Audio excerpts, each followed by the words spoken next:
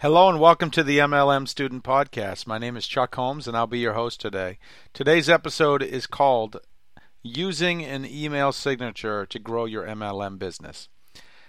First of all, in case you don't know what an email signature is, it's a simple 3 or 4 lines that automatically gets attached to the end of your email. Every time you click new to create a new email, it's automatically copied and pasted into your email. So you set it up once and it's done.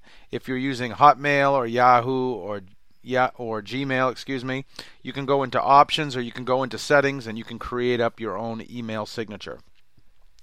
Let's talk about why you need one. If you're like most people, you send anywhere from 10 to 100 emails a day. By having a signature at the end of every email, that's an additional 10 to 100 exposures you're going to make for either your products or your business by people who are receiving your emails. I call it a passive lead generation strategy, and it definitely works. Now, there is a right way and a wrong way to do or use an email signature. What most people do, they say, I'm a name of this company, this is my website, this is my link, this is my phone number, yada, yada, yada. And the truth is, no one cares about that. That's a very bad marketing strategy. That's just basically saying, look, here it is.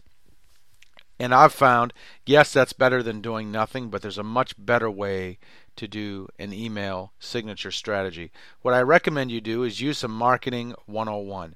You want to use a headline in your email that really piques people's interest. What I recommend you do is you have your name, you have your phone number, and then you have a simple sentence.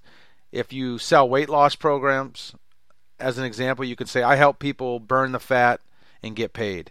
And then you can hyperlink that text to link to your website. Or you can say, I help people fire their boss, and then link that to your website. Or you can say something like, I help people create multiple streams of income, and then link that.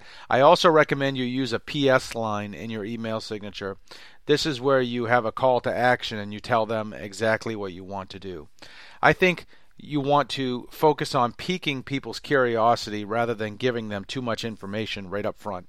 By being vague, by just having your name, your phone number, in that short message, I think it's much more effective than putting the name of your company, your distributor website, all that information that people don't care about. Remember, people don't care about you. They care about themselves. And you have to put your mind and your marketing inside of your prospect's head, because they're going to ask themselves, what's in it for me? So you want to show them or share with them with your email signature exactly what is in it for them. And by doing that, many of them will check out your link. Some of them might reply to your email or even give you a phone call to learn more about what you do. It's just a smart, simple way to market your business better and more effectively. So if you're not using an email signature, start doing it. It's a great passive lead generation strategy. I'd love to hear what you think about this topic. You can hit me up at 352-503-4816,